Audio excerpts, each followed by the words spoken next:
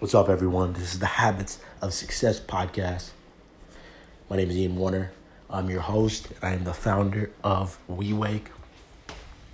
Today, we are going to be talking about the habit of taking blame.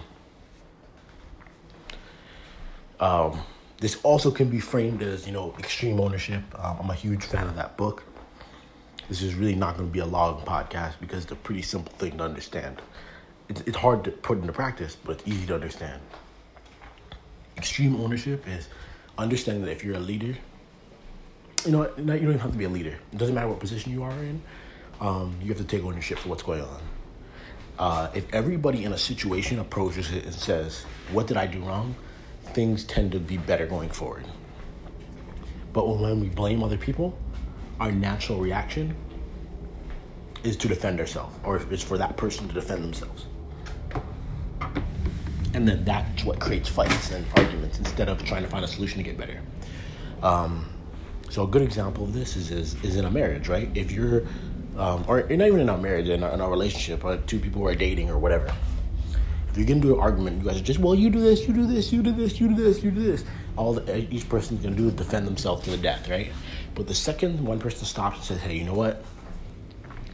I haven't been doing a good job of this. I haven't been doing a good job of it. I haven't been doing a good job of this. It changes the whole situation. I wish I would have known this as a kid, because I can't tell you how many times, my mom would come home from work when I was a kid, and she'd be like, Ian, I told you to take the meat out. I told you to take some chicken out and let it thaw, and you didn't do it. And instead of me being like, you know what, Mom? Man, I don't know what's wrong with me these days. I just haven't been holding it down. I'm a horrible son, right? Because after I would have said that, what's my mom gonna say to me?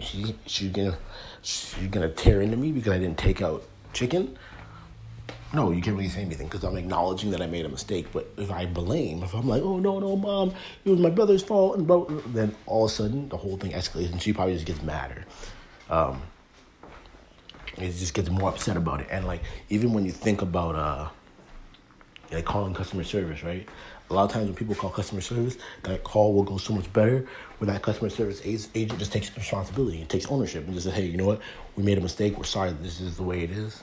We're going to do everything we can to fix it. It immediately calms it down. But if they just are like, no, sir, this is your own fault. You are the one who did this.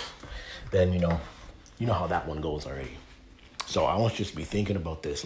It's a habit, and it's a really hard one to get out of because blaming people makes us feel so much better because it protects our own ego, right?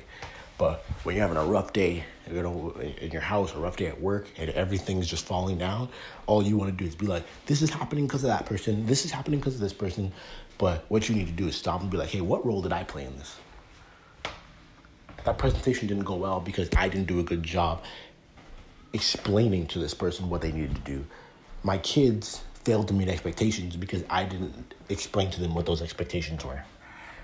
Changes the ball game. So I want you guys to think about that. How can you do a better job taking ownership for every single thing that happens in your life? Winners take ownership. Winners don't blame everybody else. Winners win. Losers find way more ways to lose. And one of those ways is by blaming everybody for everything that's happening. That's it for Habits of Success today. You guys have a good one.